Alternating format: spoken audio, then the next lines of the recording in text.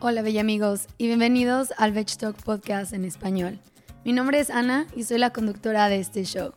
Si eres nuevo por aquí, bienvenido y bienvenido de vuelta si ya nos escuchas desde hace varias semanas o quizá meses.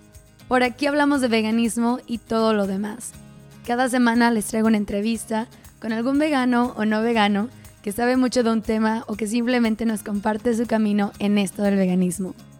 Antes de empezar, disculpen la voz, pero perdí la voz hace unos días y hace unas semanas y por más que intento no me regresa, así que disculpen por esta voz ronca, pero ahora sí les quería traer el episodio antes de que se vaya esta conversación muy padre que tuvimos.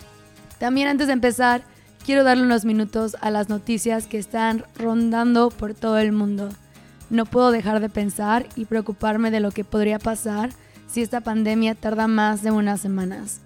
Y sé que muchos están en el estado de pánico o en estado de pánico y también preocupados por su propio bien y de su familia.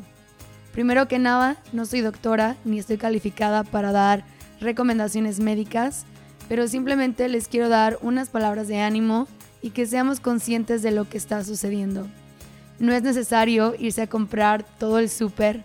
Acuérdense que si llegamos a que nos pidan que no salgamos de casa, solo es por algunos días y no más de 2 semanas. Y es solo para que el virus deje de esparcirse. También acuérdate de que hay personas con menos con nosotros que no pueden pagar comida para 2 semanas ahí directo al súper. Y que nosotros al comprar tanto, también le estamos quitando la oportunidad a esas personas de que haya comida en los súperes para que ellos puedan regresar otros días. En Estados Unidos nos están pidiendo que no salgamos tanto a la calle, que nos quedemos en casa. Así que si te toca ir al súper, ve cuando haya menos gente y vea lo necesario y regrésate a casa. Pero otra vez, no es necesario comprar literal comida para un año. Seamos conscientes de los que tienen menos también. Les recomiendo solo seguir noticias oficiales como las del gobierno o de la WHO, que es la Organización Mundial de la Salud, y que vean cosas específicas a su país o ciudad, no otros países u otros continentes. Lo que ellos están haciendo es muy diferente a lo que ocurre en tu país y específicamente en tu ciudad. Sí, toma precauciones como lavarte las manos cada 20 minutos, de no tocarte la cara, de no salir a lugares muy concurridos o con mucha gente, ya sean conciertos, bares, restaurantes, por tu propio bien, pero también por los que tienen más chances de contagiarse. El no salir a lugares con mucha gente no es de que te dé a ti, simplemente de que tú seguramente eres una persona saludable que puede tener el virus y no le pase nada, pero lo puede contagiar y contagiar a aquellos que tienen más chances de padecer algo peor, ¿no? Pueden escuchar a Índigo por detrás. Y por último, usemos este tiempo para expresar gratitud a lo que tenemos, a los que tenemos alrededor de nosotros y el simple hecho de estar vivos aquí hoy, moviendo nuestro cuerpo. También para reflexionar y usar lo que ya tenemos en casa. Llama a aquellos que amas y crea conciencia de lo que hacemos todos los días y que de verdad tenemos un impacto. En lo personal, yo me voy a la costa un día a distanciarme de la gente, de las redes sociales y de las noticias que están un poco alarmantes y también a ponerme en contacto con la naturaleza. También la verdad que aproveché esta mañana para limpiar y hacer brownies. Les mando un abrazote virtual, mucha luz y mucho amor. Los dejo escuchar de esta conversación con Ale y Alex, que son más conocidos como los Gordos Ecologicos, que nos hablan de su transición al mundo del zero waste y también al veganismo. Y al final nos cuentan un poco sobre el link entre el feminismo y el veganismo. Como siempre, nos escuchamos al final. Empecemos. Bienvenidos de vuelta al Justo Cuando Hablo. Otra vez estamos en la Ciudad de México, en la Condesa, y me estoy quedando en un hotel súper padre, pero mi cuarto está miniatura y pues no podemos grabar ahí. Estamos en la terraza del hotel, que está súper padre para echar el chal, pero no para grabar porque los ruidos están... Bueno, ya grabamos otro así y los ruidos están cañones. Pero por si escuchan, un disclaimer, es que ya saben, la Ciudad de México nunca duerme. pero el día de hoy estoy con los mejores conocidos como Gordos Ecológicos, que ya llegaremos de dónde nace el nombre en el momento en esta plática. Pero bienvenida Ale y Alex. Gracias, hola, Gracias. ¿cómo estás? Hola. Bienvenidos al podcast. Ya saben ustedes que hablamos mucho del veganismo y todo lo demás, como hago en el intro, pero quería hablar con ustedes porque Ale y yo llevamos hablando ya varias veces en Instagram sobre temas que no se han tocado en el podcast y que raramente los veo en las redes sociales, ¿no? Y ya me habían preguntado a mí de ese tema, pero la verdad yo no tengo expertise en eso y por eso traigo a gente que sí tiene para que nos cuente un poquito de ese tema. Pero antes de que lleguemos al veganismo y feminismo, que es de lo que vamos a hablar más adelante, quiero que les cuenten a los que nos escuchan quiénes son ustedes, de dónde vienen y de ahí empezamos, ¿va? Claro. Bueno, yo soy Alexei Mora, soy muy godín y soy escritor, me gusta escribir y pues realmente no hay mucho que decir acerca de mí, solo... Que tienes una novela publicada, ya quisiéramos nosotros tener una novela publicada. Sí, qué modesto. Sí, oye, no, aquí pimpeate. No, bueno, es una novela que se llama Era Natural y justamente habla como de la naturaleza sobreponiéndose a la sociedad humana, ¿no? Y un poco los conflictos ahí. Le meto fantasía, le meto mucha ciencia ficción, pero trata un poco de eso. La tendremos que comprar para leerla y ponerla en el book club o algo, ¿no? Está muy buena, no es por nada. Ahora, yo soy Ale, yo soy psicóloga de profesión y pues una de mis áreas de trabajo principales es justamente el tema de la violencia, un poco más enfocada hacia la violencia infantil, como evitar el maltrato infantil, el trauma psicológico en general. Y pues actualmente me dedico principalmente a eso, ¿no? Trabajo en una fundación donde se apoya a familias, niños en situaciones de vulnerabilidad principalmente. Y pues eso, en general. En general, qué padre que tengan sus trabajos, pero también tengan pasiones fuera del trabajo, ¿no? Sí. Me imagino que no siempre han sido gordos ecológicos. No, para nada. Me imagino que también tienen una historia por ahí. ¿Dónde nace esa como inquietud de querer pues dejar de crear tanta basura, no? Sí. ¿Vas? Voy. Okay. Pues la verdad es que como que yo desde siempre fui una niña muy rara. O sea, sí era muy rara de niña. O sea, siempre crecí en la Ciudad de México. Pero nací en Veracruz, en un pueblo que se llama San Andrés Tuxtla, en la región de los Tuxtlas Brujos. Pero es una zona llena de mucha naturaleza. Entonces, aunque yo siempre estuve acá en Ciudad de México con mi familia, mis papás, mis hermanos, cada vacación y cada que se podía íbamos para allá. Entonces, sí, para mí siempre fue un respiro llegar a un lugar con tanta naturaleza. Me encantaba andar corriendo, trepar por los árboles. Aparte, allá es como un poco selva. Entonces me encantaba estar entre los árboles que te perdías, ¿no? Respirar el aire limpio, etcétera. Entonces como que desde siempre para mí fue un respiro. Y pues ya, pero al vivir en la ciudad, pues no tenía tanto acceso a la naturaleza, la verdad. O sea, aquí volteas para todos lados y lo que más ves es concreto, ¿no? Entonces como que siempre en mí hubo como en mi corazoncito, estuvo guardado, pues el cariño por la naturaleza, por el medio ambiente, por los animales, ¿no? Y pues justo así como que fui creciendo, ¿no? Siempre trataba como de hacer lo que podía, ¿no? Y trataba como de no imprimir tantas hojas, como de cuidar el agua, apagar siempre las luces, ¿no? O sea, trataba como de tener ese tipo de hábitos, pero llegó un momento en el que pues conforme iba creciendo me di cuenta que podía ir haciendo más, ¿no? Podía hacer más. Y entonces también mi malestar crecía. O sea, era como raro porque yo sentía un malestar, pero seguía comprando mis cosas en desechables, seguía yendo por mi cafecito en el vaso, que es nada reciclable, ¿no? Como que no me metía tanto a informarme, ¿no? Entonces como que me quedaba en la angustia de sí, qué tristeza, pero pues no me informaba, ¿no? Fui hasta que empecé como a informarme, que empecé a meterme, que platicaba con Alex, ¿no? Y pues como que poco a poco, de repente ya estábamos muy en esto, ¿no? Sí, la verdad es que fue muy gradual. Yo igual, ahorita estaba recordando yo de niño era de los que veía a alguien tirando la basura y corría y era como, oye, se te cayó tu papelito, ¿no? Se te cayó yo también. tu basurita. La verdad es que como niño creo que es muy fácil hacerlo. Yo lo sigo haciendo y se te quedan viendo mal, pero bueno. Sí te juzgan, sí. Sorry.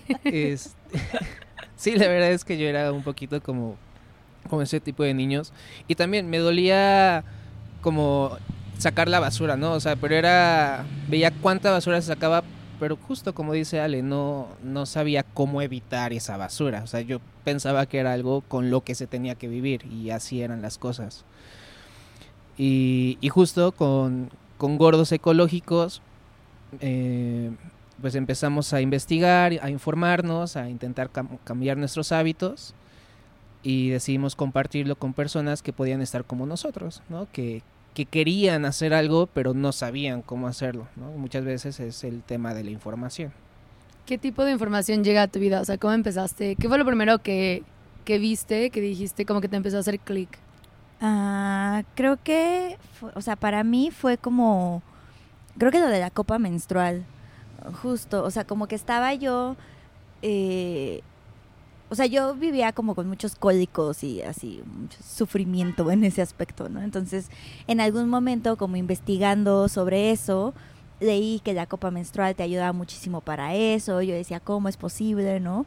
Entonces, me acuerdo que, no sé cómo, pero en algún momento llegué a la información de la copa menstrual y ya, pero lo dejé como por la paz, o sea, tal cual, no sé, pasaron yo creo como 5 años, porque aparte, o sea, yo me enteré, pero en ese momento no la vendían en México, o sea, era como de, no está en México, ¿no? ¿Y qué hago?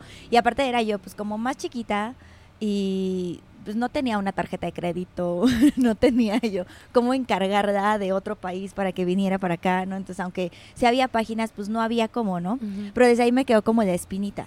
Y entonces cada que podía me metía y otra vez investigaba, luego pues pasó tiempo, me ocupé en otras cosas, la vida, hasta que llegó un momento en el que dije ya, o sea, me enteré por una amiga que acababa de comprar su copa aquí en México, yo me enteré que ya las estaban vendiendo aquí, ¿no?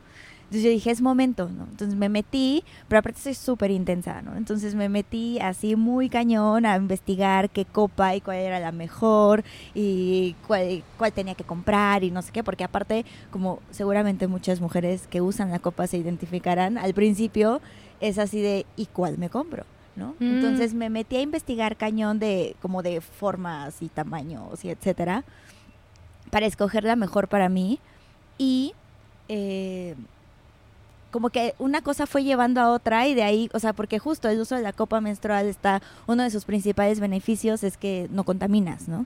Entonces me fui como saltando de un tema a otro, hasta que llegué al tema de zero waste, ¿no? Y fue así como, ¿qué clase de brujería es esta? ¿No? ¿Cómo nunca nadie me había hablado de que esto se puede, ¿no? Y pues ya, a partir de ahí. En mi caso yo me acuerdo mucho de esta ciudad en Sudáfrica que se iba a quedar sin agua, ¿no? Y me pone a pensar mucho en justamente los recursos, porque también fue un poco por la época en la que la Ciudad de México tuvo escasez de agua. Para mí fue más desde el sentido de la gran sobrepoblación que vive el planeta actualmente y del mal uso de los recursos que tenemos. No es que no haya recursos, están mal distribuidos y mal gestionados. Entonces, para mí un poco el entrar a esto del zero waste es tener conciencia de cómo utilizar esos recursos.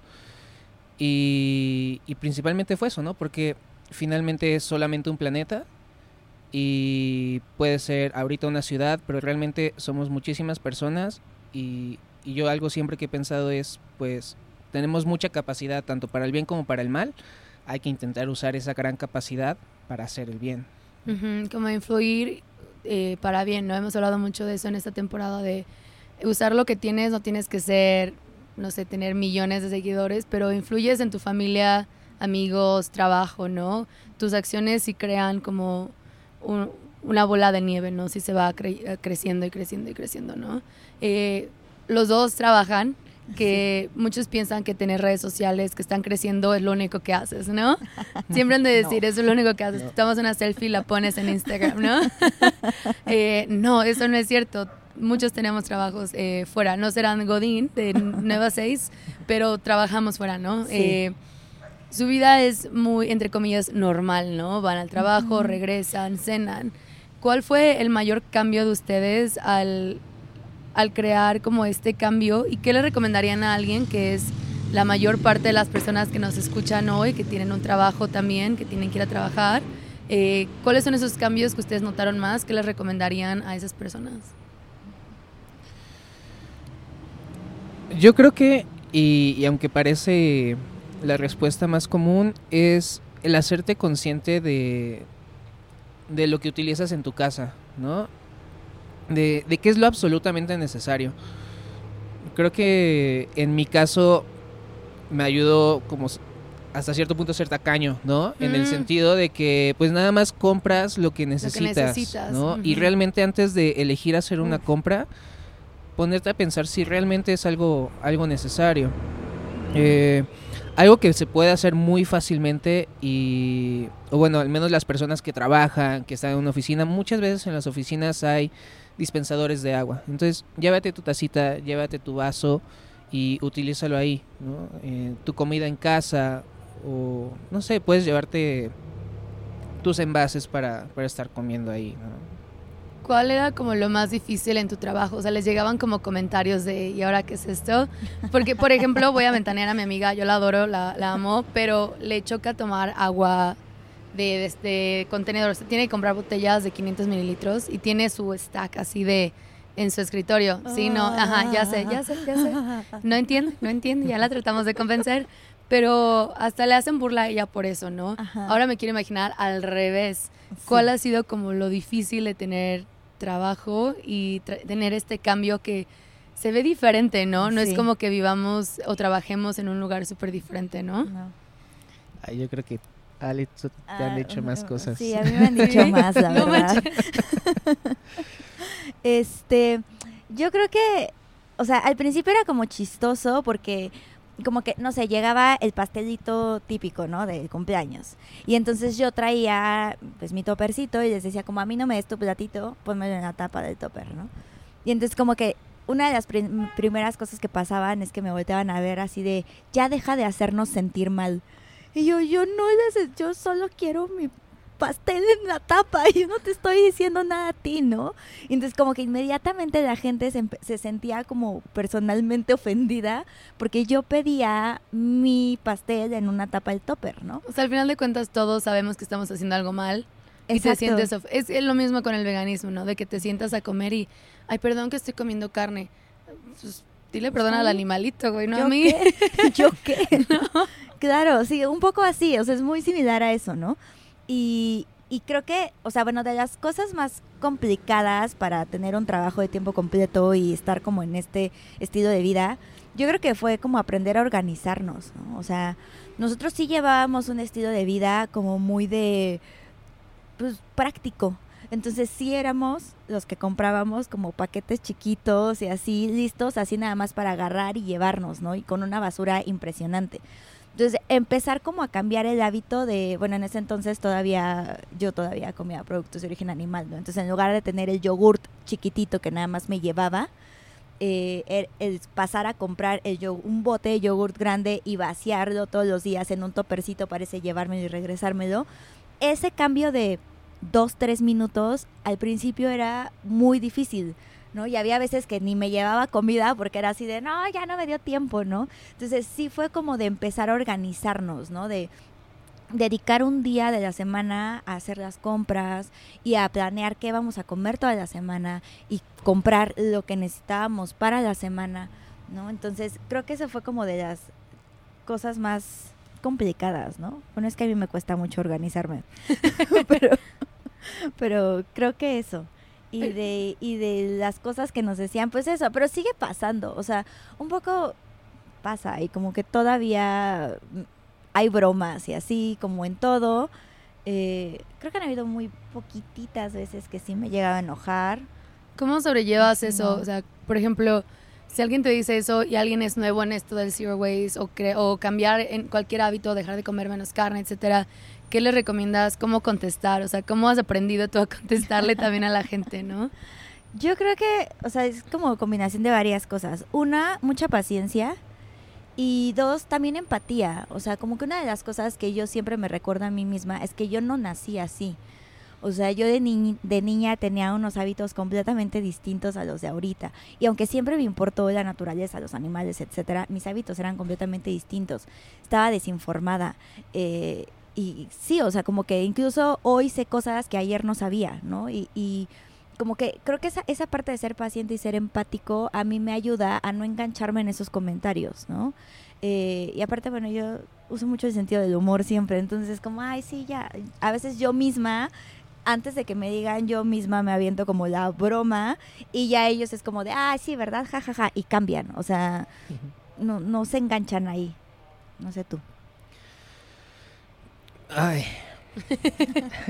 No, es que igual creo que en el trabajo de pronto se hacen las bromas, pero en general también la respuesta es positiva, ¿no? Uh-huh. O sea, creo que finalmente, como mencionas, la gente sabe que hay cosas que no necesariamente están bien, pero no sabemos cómo hacerlo mejor, ¿no? Y son cuestiones de hábitos. Por ejemplo, igual cuando empezábamos e íbamos a hacer las compras, siempre olvidábamos nuestras bolsas, olvidábamos nuestros toppers, olvidábamos todo, ¿no? Y terminábamos comprando y regresando con más. Siempre se nos olvidaba algo. Sí, pero por ejemplo, yo creo que la presión familiar a veces también es un poco fuerte, ¿no? Yo a la fecha todavía recibo de pronto mensajes de, oye, te inscribo a un curso de nutrición de estos, donde tienes que comer carne, ¿no? Y puramente carne. Creo que todos pasamos por eso. Bueno, yo todavía ayer me le mandé mensaje a mis papás de tacos de por siempre. Ajá. Y mi papá siempre, ¿de carnitas? Y yo, ajá, seguro. Sí. Sí. Y, o sea, ya 4 años vegana, no inventé. Sí. Supéralo. Yeah. Sí. Pero también justo creo que también es la empatía y entender que es la manera que ellos tienen y conocen de cuidarnos a nosotros, ¿no? Que finalmente no es porque quieran estar molestando, sino porque es la manera que conocen y más bien a nosotros nos tocaría como regresar ahora la información, ¿no? Y decir, bueno, pues es que es por esta razón, es por esa forma. En mi caso personal sí es como mucho de la parte familiar, no que me estén diciendo cosas, pero por ejemplo cuando vamos a reuniones, pues sí, de pronto es complicado comer ahí. Sí, pero aparte es Sobre todo chistoso, es chistoso a veces porque, o sea, por ejemplo en el tema de los desechables, ¿no? De repente nos empezó a pasar que íbamos a fiestas o a reuniones con amigos y era así de, no, es que van a venir ellos, esconde todos los desechables. No los pueden ver, ¿no? Era muy chistoso porque nosotros yo no sé cómo, no soy un juez de basura, ¿no? Ajá, pero era así, no, escóndelos, ¿no? Pero estaba bonito porque mínimo en esa reunión que estábamos nosotros trataban de, en esta vamos a usar platos reutilizables, ¿no? Y es mucho mejor, ¿no? Es un paso que a lo mejor les hace el clic en un mes o en un año o lo que sea, pero se dan cuenta que no es difícil, ¿no? No es difícil pues reutilizar el plato y lavarlo, o sea, tampoco es como que sí, no pasa nada. Rápido, ¿no? Y entre todos es más fácil. ¿Qué le recomendarían a personas que están en ese cambio y se encuentran con cosas de que la familia les dice? ¿Cuál ha sido como su evolución en eso y qué han notado que funciona más y menos para ustedes? Principalmente que no te enganches, ¿no? Tenemos una crianza, tenemos un bagaje cultural muy importante, entonces no te enganches, tú cambia, muéstralo con tus acciones, siendo bastante congruente y con humor también, ¿no? O sea, platicarlo y la gente responde bien, o sea, no te puedo decir que la gente responda mal, pero es cuando te ven a ti convencido de que estás haciendo las cosas de una manera porque crees en ello, ¿no? Sí, como la constancia. O sea, yo me acuerdo que al principio, en el tema de basura, que ahorita estamos en eso, o sea, como que nosotros llegábamos a casa de familiares o así y te daban las cosas en la bolsa de plástico, ¿no? Entonces era así de, ok, las desamarrabas, pues, y se las regresabas así de, gracias, aquí me lo llevo en mi bolsa o en mi topper. Y era así de, pero se te va a ensuciar esa bolsa. Sí, la lavo después, no pasa nada. Entonces era así. Entonces las primeras veces como que nos daban y le regresábamos, como siempre muy amables, o sea, creo que ese es como mi consejo. Siempre sea amable, o sea, porque si tú llegas como regañando a la gente o si llegas imponiéndole a la gente, aunque tengas razón, no te van a escuchar, porque a nadie le gusta sentirse regañado ni con imposición, ¿no? Entonces, como solamente amablemente regresar y ser constante. Ya después de la 10ª entienden que tú no quieres la bolsa y hasta te dicen, te presto mi topper y luego me lo regresas. Claro, y siempre hay que regresar los toppers. Sí, por favor. Siempre. Pero sí es cierto, sí. Y este sigue siendo un tema que regresa cada episodio de ser, como entenderlos, ¿no? Tampoco gritarles, no imponer. Es muy fácil ponerte al tú por tú y se crean como cosas lastimosas, ¿no? También a la siguiente vez ya no te van a querer escuchar, como ¿para qué, no?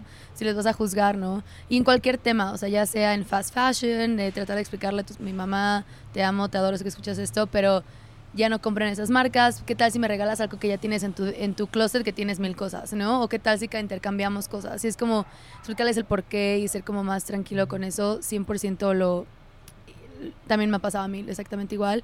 Y que ahora tengo amigas, y seguro les pasa a ustedes, que dicen, sí, vamos a los tacos veganos, ¿no? Los quiero probar. A ver, si quieres, bueno, yo me pido esto, pero probamos la de los veganos también, o bueno, traigo mi topper también, o como que empiezan a hacer el clic poco a poco, ¿no? ¿En qué momento entra lo de ustedes el darse cuenta que la carne está muy enlazada con el medio ambiente? Eso creo que me llegó primero a mí, ¿no? O sea, justo, te digo, soy muy intensa y muy clavada como con las cosas y muy ñoña, entonces sí como que me meto a un tema y me gusta informarme bien, ¿no? Entonces pasé de copa menstrual a zero waste, a sustentabilidad, o sea, pasé como por todo el tema de ecología y llegué al punto de la carne también contamina, ¿no? Y fue como, ¿what? No, o sea, al principio para mí era como, no, ¿cómo? ¿Pero por qué? ¿Qué tiene que ver? No, esto no tiene que ver, o sea, sí era muy raro, como que no entendía que había una conexión entre uno y otro, ¿no? Pero bueno, me empecé a informar más y dije, claro, ¿no? Y cuando empecé como a informarme más y así, dije, claro, tiene todo el sentido, ¿no? Ya empecé a ver o sea, dije, claro, ¿cuánto espacio de tierra se necesita para criar una vaca y que esté la vaca ahí? ¿Y cuánto se necesita para una planta de frijol? ¿No? Entonces, sí fue como de, ok, sí me hace todo el sentido, ¿no? Y sí fue como un shock grande, o sea, yo sí me gustaba mucho la carne, ¿no? O sea, muchas personas dicen como, ay, pero es que a los veganos es que nunca les gustó la carne, ¿no? Es mentira. Exacto. Bueno, yo personalmente es mentira, la verdad. Sí, totalmente mentira, o sea, como que muchos me dicen como, ay, pero a ti nunca te ha gustado, y yo no, claro que no, a mí me encantaba, no solo me gustaba, me encantaba. Muchos años de mi vida y sobre todo muy chiquita no había poder humano que me hiciera comer una verdura y mi mamá podrá decírselos confirmando. No había poder humano que me hiciera comer una verdura. Yo me la vivía comiendo carne de todo tipo, ¿no? Y sí fue como un shock porque era como una disyuntiva, ¿no? O sea, también, así como desde niña me interesaba el medio ambiente, me interesaban los animales, no me gustaba que sufrieran, ¿no? Pero como que no hacía un vínculo entre que la milanesa que estaba en mi plato y que yo decía, uff, qué deliciosa, era la misma vaquita que yo había visto el otro día en el rancho que fui a visitar, ¿no? Entonces, como que cuando empecé a hacer el clic, o sea, como que la verdad es que, como dice Alex, todo el tema del bagaje cultural y toda la crianza influye muchísimo, ¿no? Te digo, yo cada vacación iba a Veracruz y ahí estábamos con la familia y todo, y en Veracruz finalmente me tocó ver de niña cómo mataban al pollo, cómo mataban al cerdo, ¿no? Y si o sea, yo me acuerdo que era chiquita, tendría como 6, 7 años y una escena muy fea. Sí te trauma, a mí también me tocó vivir eso de, al lado de la casa de mi abuelita siempre ha habido una carnicería de pueblo y el olor apestaba, pues es toda la sangre, ¿no? Escuchaban los gritos de los puerquitos y me decían, métete, no escuches eso. Sí. Como, y luego te servían el chicharrón, ¿no? Y tú decías, como que no entendía. Pero sí nos tocó ver eso, o sea, yo veía a mi tío matar un pollo así en su brazo o abrir una iguana, ¿no? Y yo no quería estar cerca, me daba asco, pero no conectaba que era lo que me estaban dando en mi plato, ¿no? Exacto. Entonces yo lo veía y yo me acuerdo que justo yo veía a mis tías, a mis tíos matar al pollo, y entonces yo me quedaba así viendo con ojos de espanto y volteaban y me decían como, no hija, no te preocupes, así tiene que ser, ¿no? Y entonces era como, no le dolió, así tiene que ser. Y para mí era como un shock, o sea, era muy raro, porque una parte de mí misma me decía, no, eso no está bien. Y una parte de mí misma me decía, ¿cómo puedes criar a un animal y tenerlo y cuidarlo y alimentarlo y verlo que está ahí caminando y de repente, crash, te lo echas? O sea, sí, no entendí, no me hacía sentido. Pero otra parte de mí tenía muy arraigado es que así tiene que ser, ¿no? Entonces, ya incluso cuando yo empecé a hacer como ese clic de, a ver, no, esto está muy mal, sí era, o sea, como que detrás, o sea, en mi inconsciente siempre estaba así tiene que ser, y así tiene que ser, y pues así es la vida, y ni modo, y proteína, y nutrición, y no sé qué, ¿no? Entonces, sí, como la programación con la que creces, creo que sí es muy importante, ¿no? Entonces, cuando yo paso a esta parte de investigar, que no solamente era el tema del sufrimiento animal, sino que además tenía un impacto medioambiental, fue como, wow, no, espérate, esto ya es demasiado. Como que se fueron agregando motivos o razones por las que yo dije, no puedo. Pero incluso en ese momento yo no pensaba ser vegana. O sea, era así de, no, bueno, voy a comer menos, ¿no? Y entonces empezaba así de, voy a hacer lunes sin carne, ¿no? Y entonces empezaba de, voy a hacer lunes sin carne, y después el lunes sin carne se pasó a, toda la semana sin carne, ¿no? O porque cocinábamos el fin de semana y pues cocinábamos bastante y pues resultaba que todo era sin carne, ¿no? Pensando como en el lunes sin carne, pero no me lo acababa, entonces me duraba hasta el miércoles sin carne, ¿no?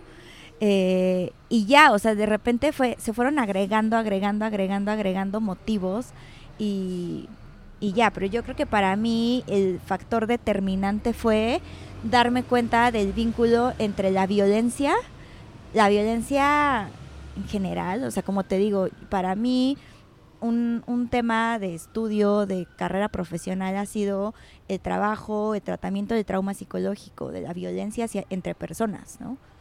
Y entonces cuando yo me di cuenta de que comer carne también tenía que ver con la violencia entre humanos y la violencia hacia los niños, fue cuando dije, ya, o sea, es suficiente para mí, ¿no? Sí, está muy, muy fuerte. Quiero hablar de eso, pero voy a pausarlo ahí. Sí. Quiero preguntarte antes, tú como psicóloga y que ya han pasado los dos juntos, ¿cómo o qué recomiendas a alguien hacer el cambio en la mente de ese bagaje cultural, ¿no? Porque si es trabajo, ¿qué es como tú como psicóloga recomiendas a alguien que empiece a trabajar? ¿Qué son esos como tips o qué se puede hacer en casa para empezar a trabajar ese cambio mental que pues es psicología al final, ¿no? Sí cuesta. Claro. Sí, o sea, definitivamente es un proceso de deconstrucción, ¿no? De justamente tú estás como construido de una manera y tienes que deconstruirte. Y lo principal es empezar a cuestionar. O sea, de cuestionar de verdad y en serio si esto que me dicen es real, si es cierto para mí, ¿no? Porque te digo, a mí siempre hubo como una parte de mí que me decía, esto no está nada bien, ¿no? Y una parte de mí que me decía, pues es que así es y así tiene que ser, ¿no? Y sí, o sea, como romper ese esquema, o sea, sí me costó años. O sea, años. O sea, yo empecé como con temas de voy a evitar el sufrimiento animal a toda costa, no sé, hace fácil como unos 8 años o más. Pero seguía comiéndolos. O sea, yo ya no asistía a circos, nunca me gustaron las corridas de toros, pero no iba a acuarios, no iba a zoológicos, no iba a nada que fomentara como la explotación animal. Y no compraba cosméticos y no compraba como cosas de limpieza del hogar y demás que estuvieran, que patrocinaran experimentación animal. Entonces como que todo eso yo lo empecé a hacer desde hace como 8 años, pero me lo seguía comiendo, ¿no? Porque era un tema de, pues es que esto así es. Todo lo demás, pues va, pero pues esto así es, ¿no? Entonces sí, creo que sí fue un proceso de años de deconstrucción. Creo que no sé si haya como tips, en psicología no hay tanto como tips porque cada persona es distinta y cada individualidad es un mundo completo, pero creo que uno de los primeros pasos sí puede empezar a ser cuestionarte, o sea, cuestionar que si esto que siempre me han dicho es de verdad lo que yo creo, si es de verdad lo que va conmigo y qué es lo que me detiene, ¿no? Si me detiene un miedo, si me detiene un prejuicio, si me detiene la desinformación, o sea, qué es lo que me detiene para hacer este cambio que yo he querido hacer, ¿no? Uh-huh. Y un poco como empezar a imaginarte, a ver, sí sería tu vida muy distinta a como es ahora, o sea, de verdad sí sería un cambio radical, ¿no? Y sobre todo, si tú quieres empezar a hacer algo, no centrarse en el paso final, o sea, no centrarte en el cero basura completo, no centrarte en el cero consumo de productos animales, ¿no? Sino simplemente empezar a reducir o elegir una cosa, ¿no? Elegir como una cosa y a partir de eso empezar a cuestionarla, ¿no? Te digo, yo empecé como con la copa y fue como, ok, me meto a todo esto y ya, ¿no? Y ya que había como dominado, ok, pues vamos a lo siguiente, ¿no? Y creo que hacerlo por pasos también es como un buen tip, ¿no? Pero definitivamente el mayor tip para desprogramarnos pues es sí ir a un proceso de terapia. Sí, somos fan de la terapia ayuda. aquí. Sí, creo que también es no sentirse mal por uno mismo y no juzgarse a uno mismo, ¿no? Y no ser como tan, no sé, como hard on yourself. Tan duro. Tan ajá. duro contigo. Te tardaste 8 años, o sea, Sí. no es un proceso de un día para otro. Habemos muchos que sí nos pasa de un día para otro y se nos hace fácil, pero a muchos no, o sea, la mayoría es un proceso y que a lo mejor yo no me imagino el proceso de antes, ¿no? Yo lo estoy diciendo así, pero sí hubo un proceso anterior que llegas hasta el día que dices ya, Claro. ¿no? Si te está costando trabajo, siquiera traerte la botella de plástico o reducir tu consumo animal, pues si te está costando es normal, ¿no? Tienes que desprogramar cañón de lo que ya es un hábito y crear nuevos hábitos encima de otro hábito y encima de otro hábito que al principio es mucho, ¿no? Es demasiado para ti, entonces que no se sientan mal si un día se les olvidó y andaron comiendo, no sé, algo que no querían, ¿no?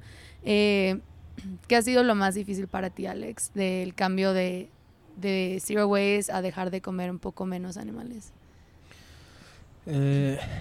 Bueno, por ejemplo, a diferencia de Ale, pues yo no soy vegano, ¿no? En casa sí, realmente no, cero carne, y también un poco es porque sé que a ella le encanta la carne, ¿no? O le encantaba la carne, entonces pues para qué meter ahí como la tentación. Dificultades, ¿no? Creo que para mí lo más complicado es justamente pues los horarios, ¿no? Algo que hemos visto es que si quieres llevar una alimentación basada en plantas, necesitas tomarte tu tiempo de cocinar, porque no siempre puedas estar comprando, ¿no? También afecta un poco al bolsillo a veces. Entonces, es prepararte y el domingo ir a hacer tu mercadito y tener todos los ingredientes para hacerlo.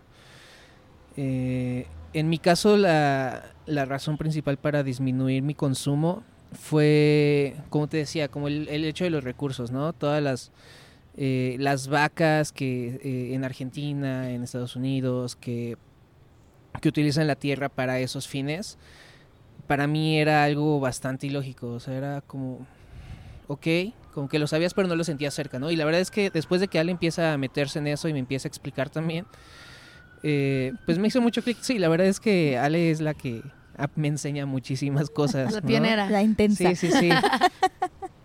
Pero por ejemplo, actualmente pues las carnes rojas, esas ya no las consumo. El pescado nunca me gustó. Yo ya no consumía lácteos desde incluso antes de conocer a Ale. Sí. Eso es algo que yo ya no hacía. Entonces digamos que ahorita me limito a carnes blancas, ¿no? Bueno, aves.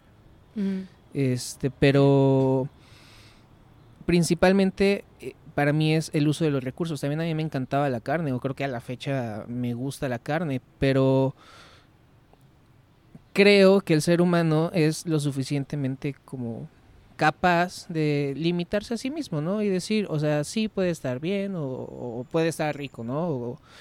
Pero puedes hacer un bien mayor dejando de hacerlo. Y la verdad es que no te cuesta nada dejar de hacerlo. Sí es más complicado, sí te van a decir cosas, de pronto puede no ser tan cómodo, pero lo puedes ir haciendo poco a poco. Tampoco es que sea lo más fácil del mundo, pero para mí es eso. Sí, puede hacerlo poco a poco, ir cambiando, ¿no? Y haciendo el clic, ¿no? Que aunque te haga el clic hoy, no quiere decir que estés preparado para hacer el cambio. O sea, más si ya llevas una programación muy cañona, ¿no? De que a lo mejor en nuestras familias nos educaron que carne para todos los días, o sin pensarlo, ¿no? Pero que te acostumbras a que, bueno, algo rápido que cocinar y es un pedazo de cecina y arroz, ¿no? Y cómo cambias esas cosas que son fáciles y sencillas también para tu día a día, porque hay que ser reales. O sea, no todos vivimos en un paraíso sin hacer nada, ¿no? Sí, tenemos trabajo y familia y cosas sociales también, que son parte de la felicidad del humano, ¿no? El ser social también, y tratar como de navegar todo eso puede ser mucho para algunos, ¿no? Y es complicado.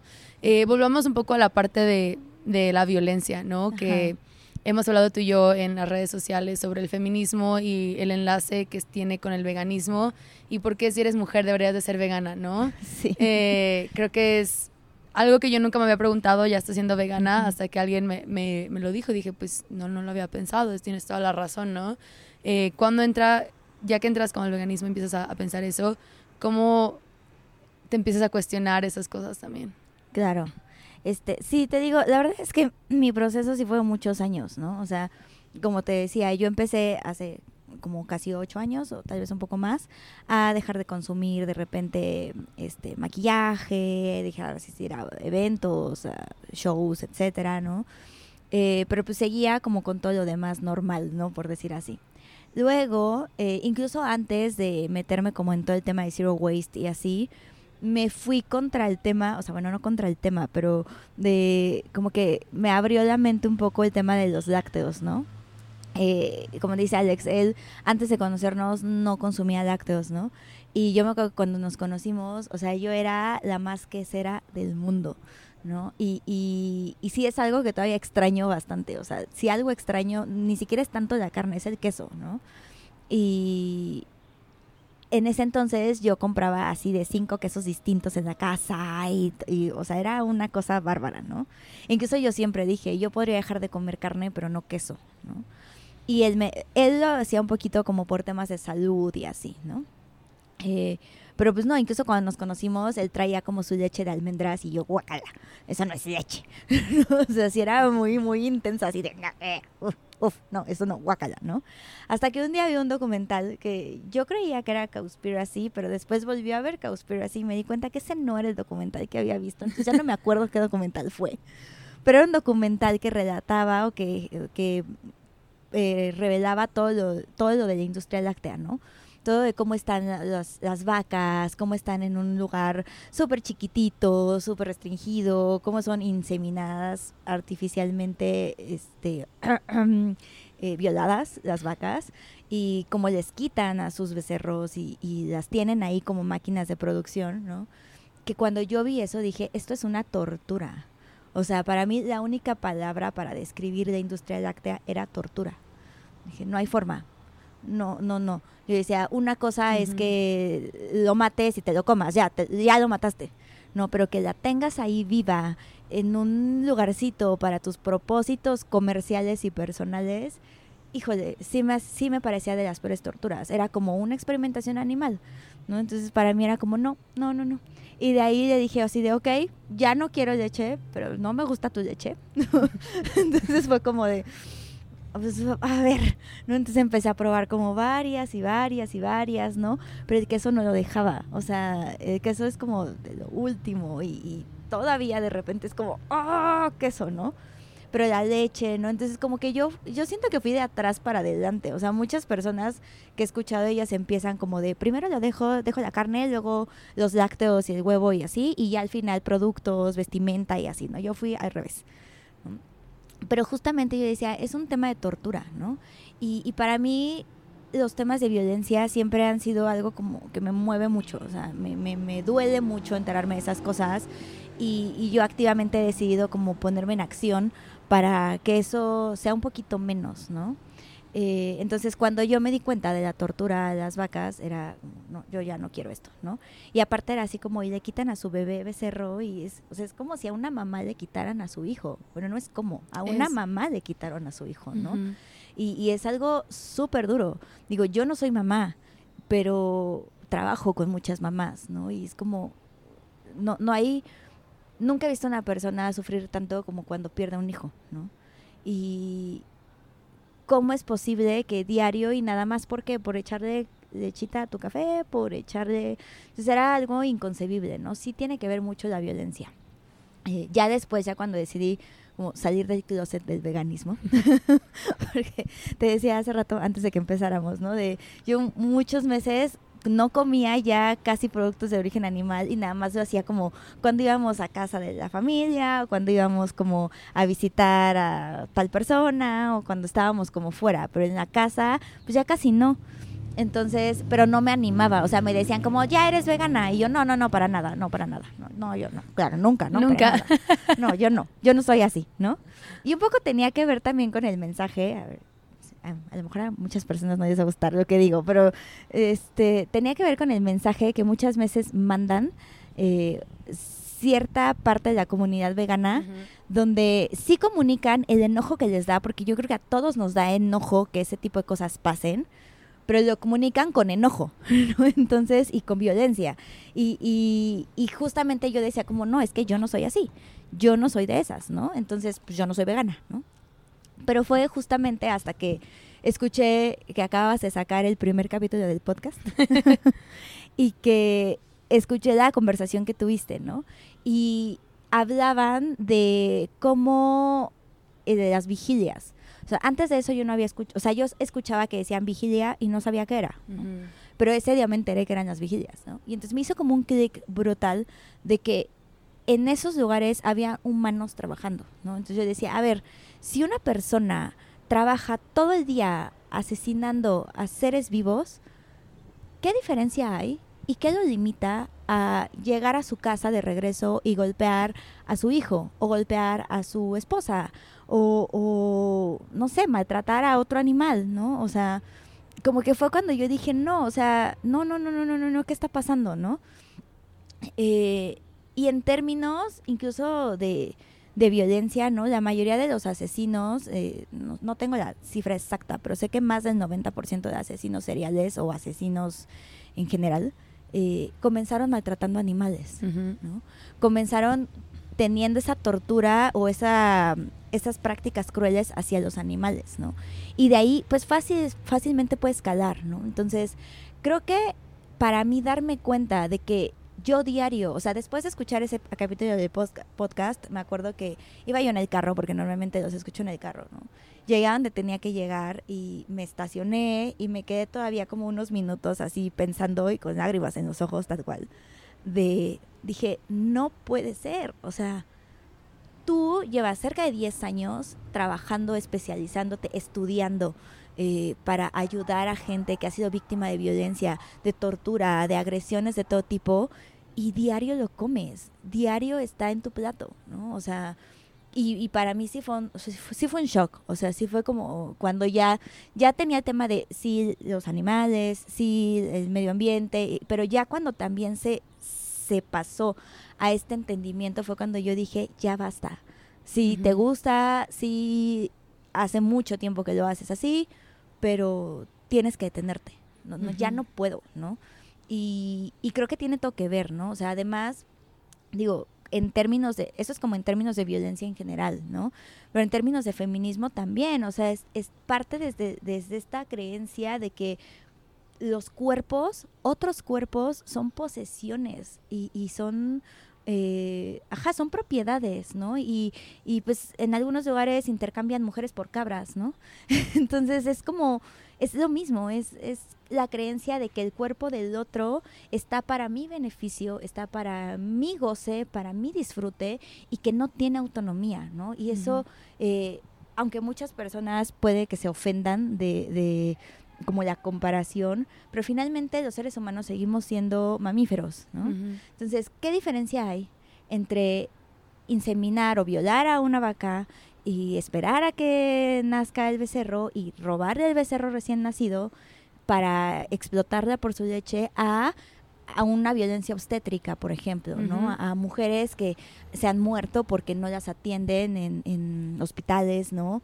O ahora que está como muy de moda todo el tema el debate, digamos, sobre el aborto legal, ¿no?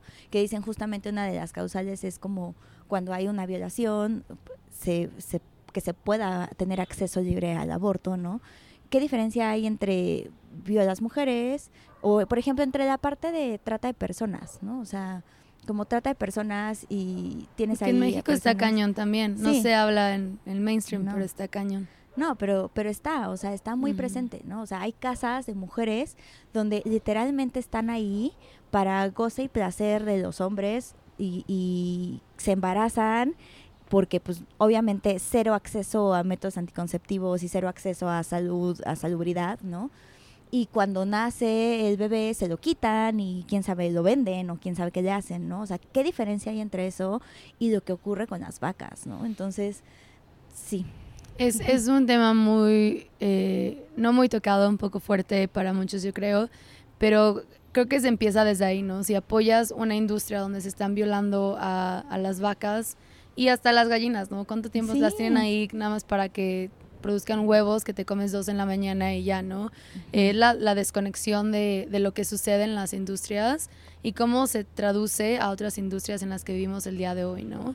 Y al darse cuenta de que existe eso, pues empieza a abrir los ojos, bueno, ¿qué es un table, no? Si están ahí porque quieren o porque las están, o sea, literalmente como las vacas, ¿no? Las tienen exactamente lo mismo. Y mucha gente sí debate de que no somos iguales con los animales, pero además, al final de cuentas, sienten, piensan, son sociales, igual que nosotros. Solo porque no nos comunicamos de la misma forma, no quiere decir que son menos que nosotros, ¿no? Y eso es el especismo también, que los vemos menos de lo que somos los humanos, ¿no? Nos ponemos en un pedestal a los humanos.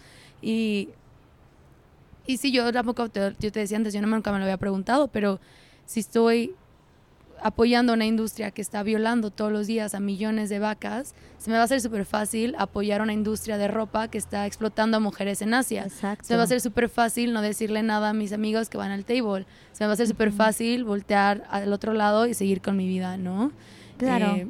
Y si eres mujer, creo que es, y bueno, obviamente hombre también, pero si eres mujer creo que es importante el preguntarte qué estoy haciendo todos los días, ¿no?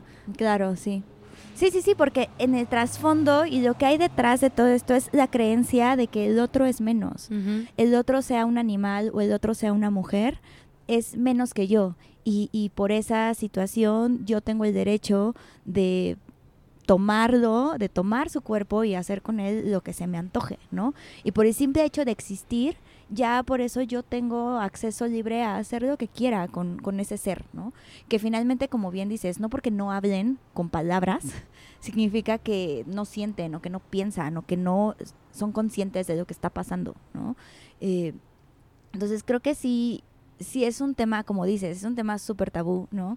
Y que a mí sí me toca mucho, o sea, cuando yo soy como muy apasionada también con estos temas, ¿no? Entonces cuando me pongo un poco así, mucha gente de repente hasta me dice, incluso mismas mujeres, ¿no? Es como, ale, ya bájale, o sea, como no es para tanto. Y yo, claro que es, o sea, pero es difícil. Porque, es incómodo. Ajá, es incómodo, es muy incómodo darte cuenta de eso, ¿no? Pero creo que tiene todo que ver, o sea, es de fondo está la creencia de que pues como eres menos, puedo hacer de ti lo que quiera. Seas quien seas mujer, seas una vaca, seas un cerdo, seas un pollo, ¿no? O sea, las gallinas también les va súper mal. Y justamente es lo mismo, o sea, ¿qué es el huevo? Es justamente donde van a hacer un pollito. Es menstruación.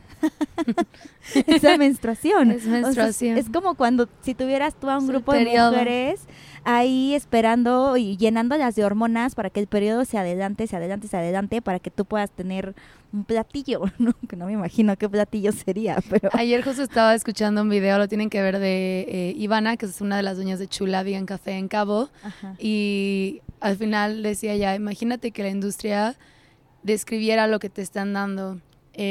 Un platillo de un animal maltratado, violado, hecho en pedazos, desangrado, con hormonas, con químicos, pues obviamente no te lo van a decir así, ¿no? O sea, que ha sufrido, o sea, no.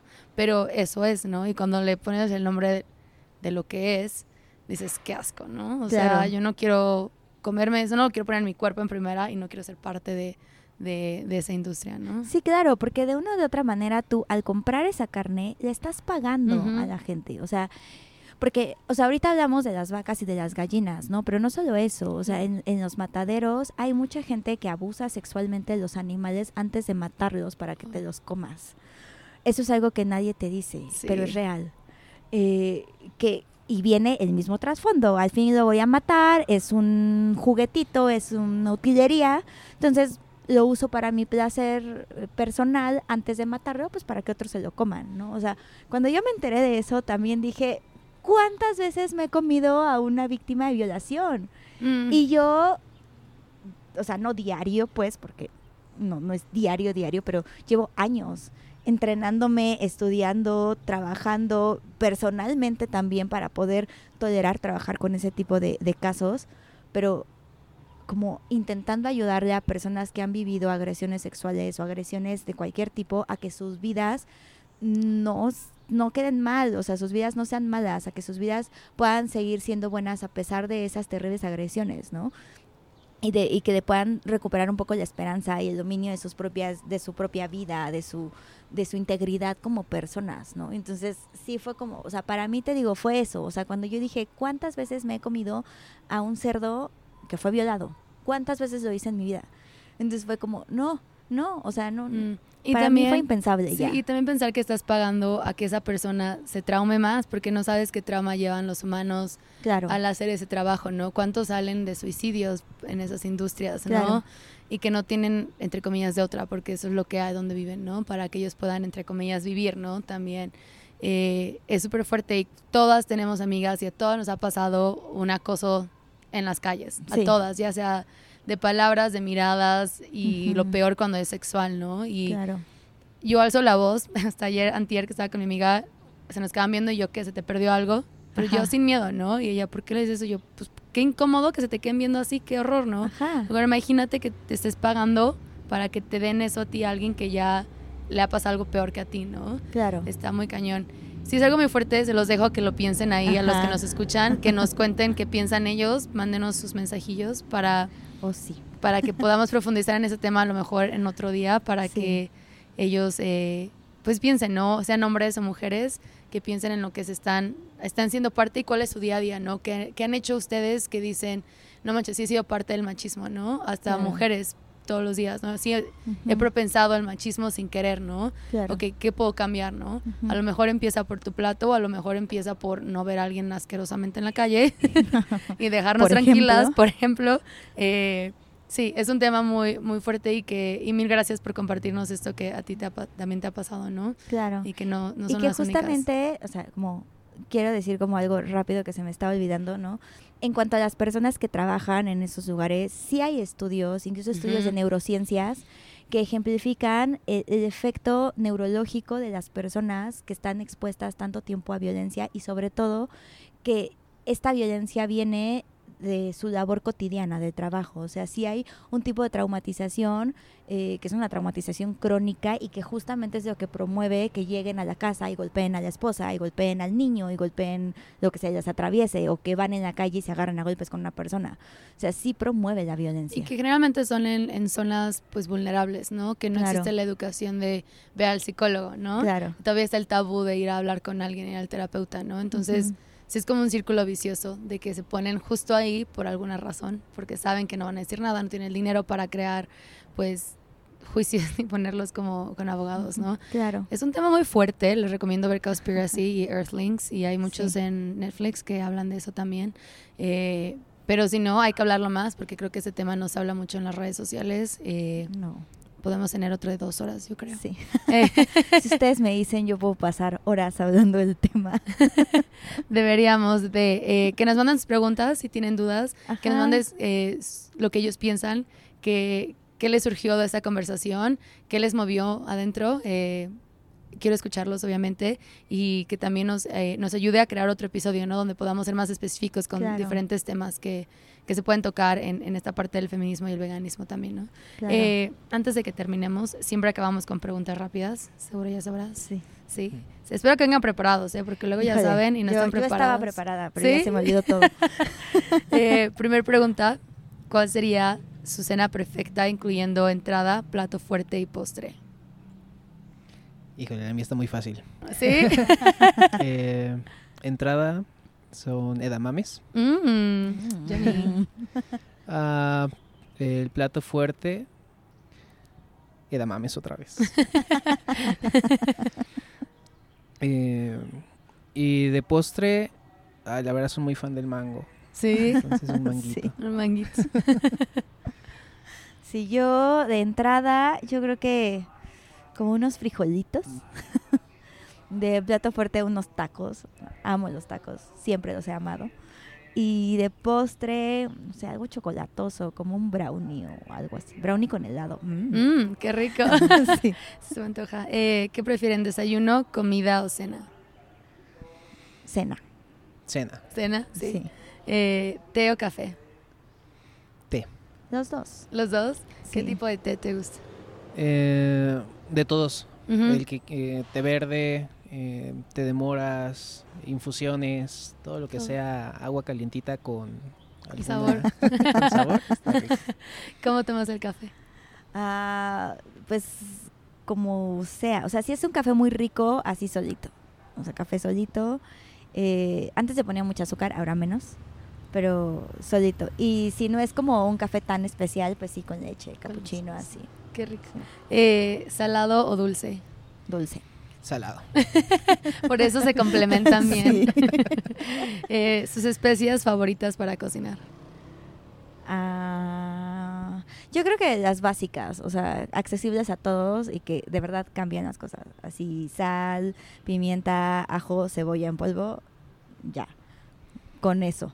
¿Tú también? Sí, nada más le agrego el comino. Sí, comida está muy rica. Sí. Siento que el ajo le cambia el sabor a todo, la verdad. ¿Chocolate o crema de cacahuate? Chocolate. Chocolate. ¿Qué les llena? No tiene que ser comida. Esta es una pregunta muy existencialista. Practiqué para todas, pero ¿Sí? esta no pude. Yo creo que como que saber que lo que hago de una o de otra manera ayuda a que este lugar sea un poquito mejor. O sea, como que mi mantra siempre ha sido, donde llegues, déjalo un poquito mejor de cuando tú llegaste. Entonces, saber que así, aunque sea hoy una persona no usa un desechable, o hoy dijo, hoy voy a comer setas en lugar de pollo, para mí es lo que me da, o sea, me hace el día. ¿Y tú? A mí es justo sentir que haces algo ya sea por el mundo, algo sea por ti mismo o algo que sea para las personas o para la vida, lo que me llena, sentir que hiciste algo. Qué bonita forma de terminar. Díganos dónde los pueden encontrar y qué pueden encontrar, porque ni hablamos de Gordos Ecológicos sí. en sí, Vas. pero cuéntenles. Ok, nos pueden encontrar en Instagram y Facebook como Gordos Ecológicos. Tenemos muchos memes y muchos ecotips. Antes de que acabemos, sí quiero saber de dónde viene el nombre, porque se me pasó a preguntarles antes. Para que acabemos con algo chistoso. Pues empezamos compartiendo muchas cosas de comida, así que era muy gordos. Todo era comida. Y eran en topercitos, entonces era ecológicos para no hacer basura. Sí, nos dimos cuenta que todo tenía que ver con la comida al principio. Qué Sí. padre. Un nombre muy chistoso que creo que pega bastante y obviamente la gente se acuerda de ese, ¿no? Muchas gracias por darme de su tiempo. Sé que son muy ocupados y tienen una vida muy, muy ocupada, pero se lo agradezco, especialmente tan temprano en sábado. Hacen un trabajo increíble. Mil gracias. Vuelvan, por favor, al podcast. Claro que sí. Todas las Gracias. veces necesarias. Gracias a ti. Bye. Bye. Bye. ¿Qué les pareció, bella amigos? Espero que hayan usado esta hora para reflexionar sobre este tema, especialmente saliendo de la marcha del Día de la Mujer el domingo pasado y el día en el que no se hizo nada, el lunes también. Espero, mujeres y hombres, que tomen conciencia en lo que nos ponemos todos los días en nuestro plato y a la industria que también a veces somos parte de. Si conoces a alguien que le gustaría escuchar esta conversación o que tú crees que le ayudaría, mándasela por favor, ya sea por Spotify o iTunes. Y si nos escuchas por iTunes, no se te olvide dejarnos 5 estrellitas y tu reseña contándonos qué te ha parecido el podcast. No solo nos ayudas a ver qué nos hace falta o en qué podemos hacer mejor, pero también a llegar a ratings en iTunes, donde más gente nos puede ver y conocer sobre el veganismo. Como siempre, síguenos en Instagram y Facebook. Nos encuentras como VegTalk Español, eso es VEDGETALK. Y si tienes alguna duda o sugerencia, ya me han llegado varias, mándenme más. Me las pueden mandar por Instagram o por la página también. Ahí estamos como vegtalk.com, y ya sea al Instagram del podcast o a mi cuenta personal. Muchas gracias por haber escuchado hasta el final. Les mando un abrazote virtual, muchos besos, mucha luz, mucho amor, y nos escuchamos la próxima semana. Hasta luego, bella amigos.